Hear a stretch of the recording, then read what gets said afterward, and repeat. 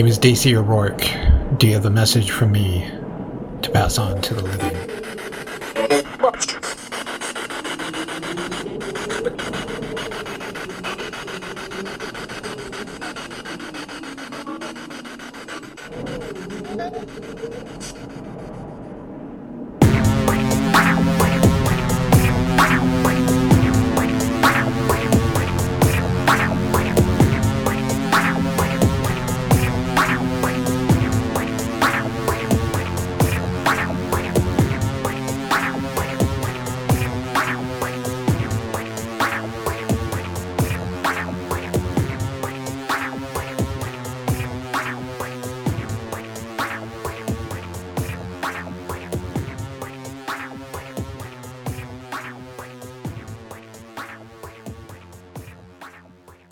Welcome back, my parafamily.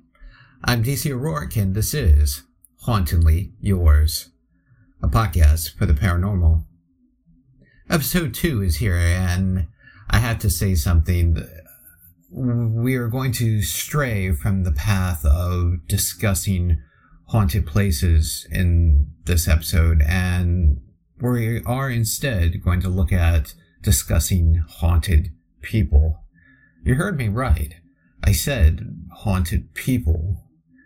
Now, please understand something. I'm not here to promote religion or force feed you anything that you don't already believe in. Places are not the only thing that can be haunted, though. People do sometimes find themselves with an attachment, a spirit or entity that has come to like them a little too much. And in the rare instance, they can even become possessed by said entity or spirit or even a demon in some cases. They find with possession that their behavior, it can become a little violent. They can suddenly speak foreign languages. Religious items seem to strike fear in them, and much more. Keep in mind, ghostly or even demonic possession isn't always the case either. Unfortunately, mental illness is a very real thing, and it's just as terrifying of a beast. The lines, they often get blurred. The most common way to deal with someone who is possessed, though, is of course an exorcism. Most of us know this nowadays thanks to Hollywood movies. Honestly, I'm pretty sure we can all thank The Exorcist for when that movie came out back in 1973. If you think I'm going to be sharing tales of little girls levitating in bed and vomiting out pea soup, well, let's just hang this up right now, shall we? The conviction that demons exist, and that they exist to harass, derange, and even smite human beings, stretches as far back as religion itself. In ancient Mesopotamia, Babylonian priests performed exorcisms by casting wax figurines of demons into a fire. The Hindu Vedas, thought to have been written between 1500 and 500 BC, refers to supernatural beings known as Asuras, but largely understood today as demons that challenge the gods and sabotage human affairs. For the ancient Greeks, they too had demon-like creatures that lurked on the shadowy fringes of the human world. Belief in demonic possession is actually widespread in the United States today. Polls conducted in recent decades by a few different statistic groups suggest that roughly half of Americans believe demonic possession to be a real thing. The percentage who believe in the devil, it's even higher, and that in fact has been growing. For example, polls show that the number rose from 55% in 1990 to 70% in 2007. With each growing year, the demand for exorcisms from the Catholic Church seems to grow higher and higher. What could be the cause of this? That's what I want to know. Father Gary Thomas, a priest whose training as an exorcist in Rome was documented in The Rite, a book published in 2009, which was later turned into a movie in 2011, has claimed that he gets 12 requests for exorcisms a week. A week! Father Vincent Lampert, the official exorcist for the Archdiocese of Indianapolis, said that in 2018, he received a total of 1,700 phone and email requests for exorcisms. He claimed that was the most he had ever received in a single year. Several other priests reported that without support from the church staff and volunteers, their exorcism ministries would quickly swallow up a good chunk of their weekly schedules. I have to say that's probably very well possible. The church has been training new exorcists in Chicago, Rome, and Manila. As of 2011, there were only 15 known exorcists in the United States. Only 15. Today there are supposedly close to 100 of them.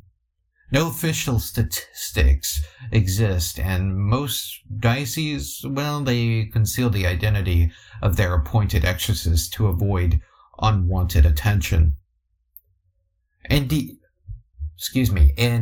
October of 2017, the U.S. Conference of Catholic Bishops had exorcisms and related supplications, a handbook containing the rite of exorcism translated into English. The rite had been updated in 1998 and again a few years later, but this was the first time it had been issued in English since it had been standardized in 1614. As one exorcist put it, there's been a whole reclaiming of a ministry that the church has long since set aside. The inescapable question now is this: why? How? What the hell is causing so many people to turn to the Catholic Church for exorcisms in this day and age? Guys, I know 2020 was a whopper of a year for everyone. I can only imagine the exorcism requests were through the roof with everyone being on lockdown. I'll cut myself off there, though. Learn anything new? Why don't we jump right into it? It's story time. I came across this story recently, and the mental imagery that it provided me was terrifyingly wicked. That's the best way I can put it. I was left hanging with my jaw pretty much touching the floor. Not all exorcisms end well, by the way. I should probably go ahead and preface that, and I'm sure some of you who are listening will probably agree with me.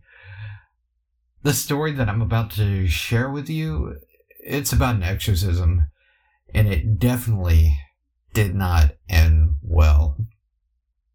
On December 11th, 1937, 1 week had passed since policemen in a southern precinct of Nanking City, China, had been looking for a suspected 23-year-old serial killer named Thomas Wu. According to sources, Wu had killed 5 women and 2 men, and they had died under nightmarish circumstances. To make matters even worse, after killing his victims, Wu would eat them. Father Michael Strong, the Jesuit parish priest of the district, contacted police out of the blue and said he could aid with the capture of Thomas Wu, that he had found him in Puqi. The message was passed to the police captain in charge of the case, and after he read it, he found himself confused. The last part of the priest's message was as follows: I am conducting an exorcism. Please give me some time." As if things weren't already bad enough, the plot thickened quite considerably. The very same day, 50,000 Japanese soldiers marched into the city of Nanking after they had dropped a bomb on it. They were given distinct orders to slaughter anyone they could get their hands on. The city was already engulfed in flames, appearing like a giant portal to hell itself, and the Chinese people here were all running for their lives. The Japanese were ruthless. They did not hold back. Innocent babies were ripped from their mothers' arms, thrown into the air, and captured on bayonets. Adult men were forced to their knees and decapitated on the spot. Pregnant women had their fetuses cut from their bellies, while other women were raped to death. Everywhere you looked, there was complete and total chaos. Tragedy just lingered in the air. The police made it to the other side of the city where Thomas Wu was reported to have been discovered. He was hiding out in an old storehouse used for grain. They surrounded the building carefully with guns drawn. They awaited further instructions from their captain. The captain bravely made his way inside the building. Once he was in, he came across Father Michael, and the scene before him nearly took his breath away. Cowering in a corner like a petrified animal, the naked form of Thomas Wu could be seen as he brandished a very large knife. The room, it sported dim lighting at best, but the captain could see the wooden shelves scattered throughout the place. The shelves contained mutilated body parts and rotting corpses of dozens of Wu's victims. The smell was enough to bring the strongest of men to their knees. Father Michael brought a hand to his nose. What kind of human being would commit such acts against his fellow man? No human could ever do such things. This was the work of a demon, for sure. Both the father and police captain had known Thomas Wu prior to this. Why, Thomas Wu was even part of Father Michael's congregation, part of his flock. What had changed? Father Michael brought down his hand and took a hold of his Bible, which he held firmly in the air. He began to pray. Wu yelled out in a deep, bellowing voice that was clearly not his own. You want to know my name, don't you? Father Michael fell backwards a few steps as if he had been delivered a blow to the chest. The police captain looked on, bewildered. In the name of Jesus, the father said sheepishly, you are commanded. Get out of here. Get the hell out of here, you filthy old eunuch. You will release Thomas Wu, evil spirit, and I am taking him with me, pygmy. I am taking him, and no power anywhere you hear can stop us. We are as strong as death. No one stronger. And he wants to come. You hear me? He wants to. Tell me your name, Father Michael said. Out of nowhere, the elderly priest was interrupted by the roaring of what sounded like crackling fire up on the rooftop of the building. Where had it come from? Was it a spark carried on the wind?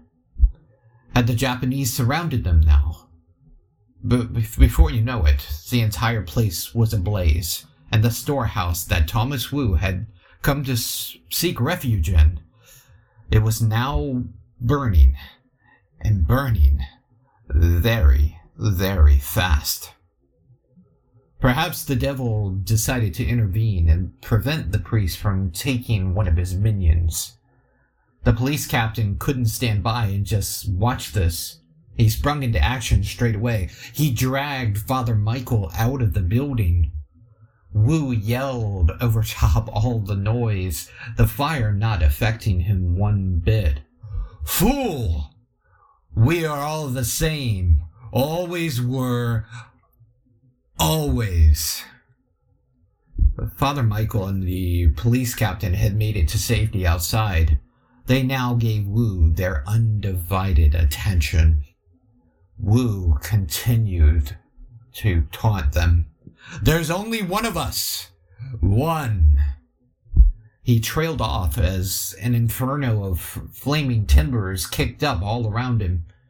Wu looked out the only window in the place as it slowly darkened with soot and grime. Father Michael leaned over to get a better look. Wu had the most sinister grin on his face that he had ever seen in his life. Despite death obviously knocking at his door, this demon did not care. He was at home among the flames. This was the stuff nightmares were made of. The flames became intimate with Wu. They caressed his body tenderly, licking along his neck and running their fingers through his hair like some sort of sick and twisted lover. Barely, just barely, Father Michael could hear Wu as he laughed through the hissing of the fire. As he glanced between the flames, he could see the wooden shelves in the room were falling apart. The corpses and the various body parts were disappearing fast. Eyeballs were bursting from their sockets like eggs. Flesh was melting away from bodies left and right. Hair burned off in tiny tufts at a time. And the smell, oh, that smell was absolutely dreadful. Then Wu's grin faded away, as did his face. Another face appeared with a similar grin. It was a woman. From there, the face changed into another, and another, and another, and another. It was a whirlwind of different genders, nationalities, ages, religious preferences. Some were shaven and some were not. One thing stayed the same throughout this kaleidoscope of changing faces. They were all grinning in a similar fashion, and they bore Cain's thumbprint on their chin. Some of these felt familiar to the priest somehow, but they still felt strange to him as they hurtled through their never-ending array of faces. Father Michael murmured, "Cain," to himself as the window went black.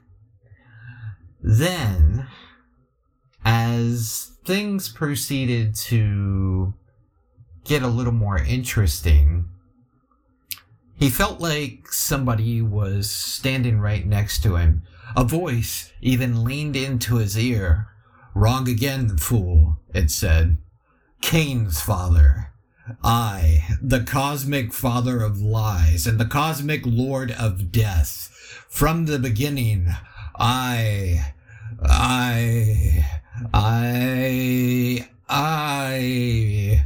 A sharp pain suddenly raced across the priest's chest as if a strong hand had wrapped around his heart and started to squeeze. He doubled over in pain as a huge amount of weight could be felt on his chest. He struggled to breathe. The wind roared all around him and lights flashed all over. The blood pumped in his head wildly. It felt like 1,000 miles a minute, and then he just collapsed to the ground. Father Michael was rushed away from the scene just in time as the roof to the storehouse caved in. The place had completely been swallowed by flames now. As he made his way to the hospital, he incoherently mumbled, I failed. I must go back, please. Please, must go back. No, not later. Please, I need to save Thomas Wu's soul." Thankfully, Michael got to the hospital just in time. His condition was critical, his situation obviously peril. Apart from several burns and smoke inhalation complications, he had also suffered a minor heart attack. Is there convincing evidence for us to believe in evil spirits? I honestly think it all depends on who you ask. We were all raised differently. We all have different beliefs. If good spirits exist out there in this alternate realm that supposedly runs adjacent to ours, where spirits reside, then why can't there be evil spirits there too? I'll let you be the judge. The story of Thomas Wu, though, is an incredible one, and it really invokes a lot of images, a lot of themes when you sit down and really think about it. What little there is to know about the story comes from Father Malachi Martin's book, Hostage to the Devil, that he wrote some years after Father Michael Strong's passing. From what can be gathered in his book, Father Michael went back to Ireland after the attempted exorcism of Wu and found that the event would haunt him for the rest of his life.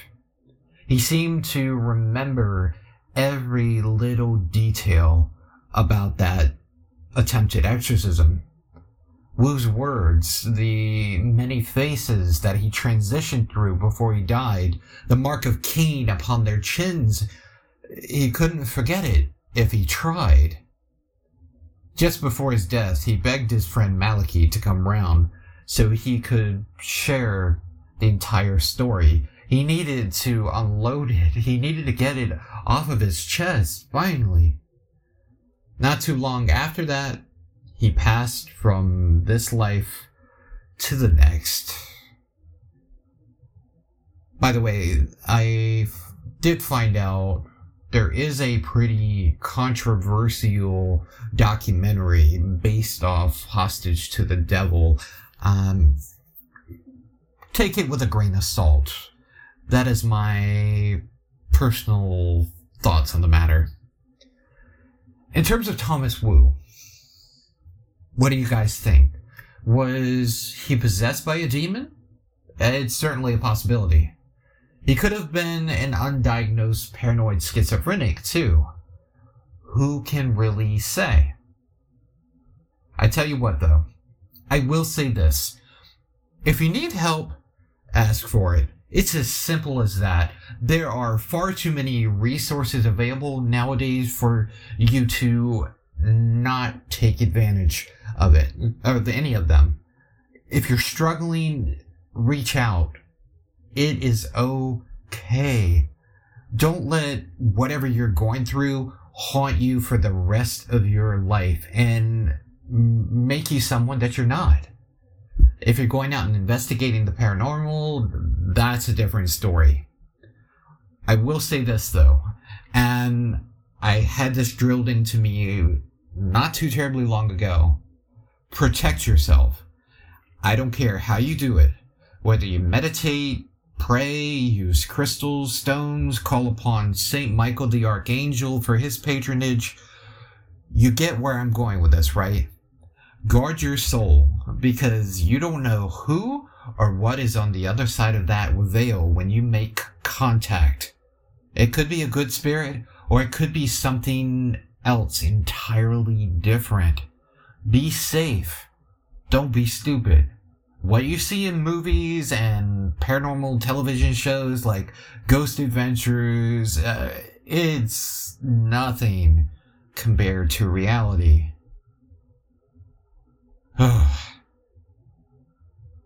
Places aren't the only things that can be haunted. People can. Objects and much more. Keep that in mind. A little food for thought, if you will. I'm afraid that is all I have for you, though. If you enjoyed this episode, which I hope you did, my friends, my family, go check out the link tree for the show and follow along on the show's social media pages. We've got the official Hauntingly Yours Facebook page. We've got a Hauntingly Yours Paranormal Lounge where you can find out about the show and other shows, as well as anything and everything paranormal events. different ghost hunts, see some funny paranormal pictures, videos, what have you. Also, there's Instagram, there's Twitter, there's TikTok, there's even Clubhouse. The official link is linktr.ee/hauntedly yours paranormal. Most importantly, don't forget to review and subscribe. I cannot stress this enough. Please, I would greatly appreciate it. This helps like-minded people such as ourselves find the show and become a part of this para-family that we have all started together. New episodes are released every Monday, so please stay tuned for more. Until next time, I am DC O'Rourke, your Phantom Bard. I am and will remain, much like the spirits, hauntingly yours.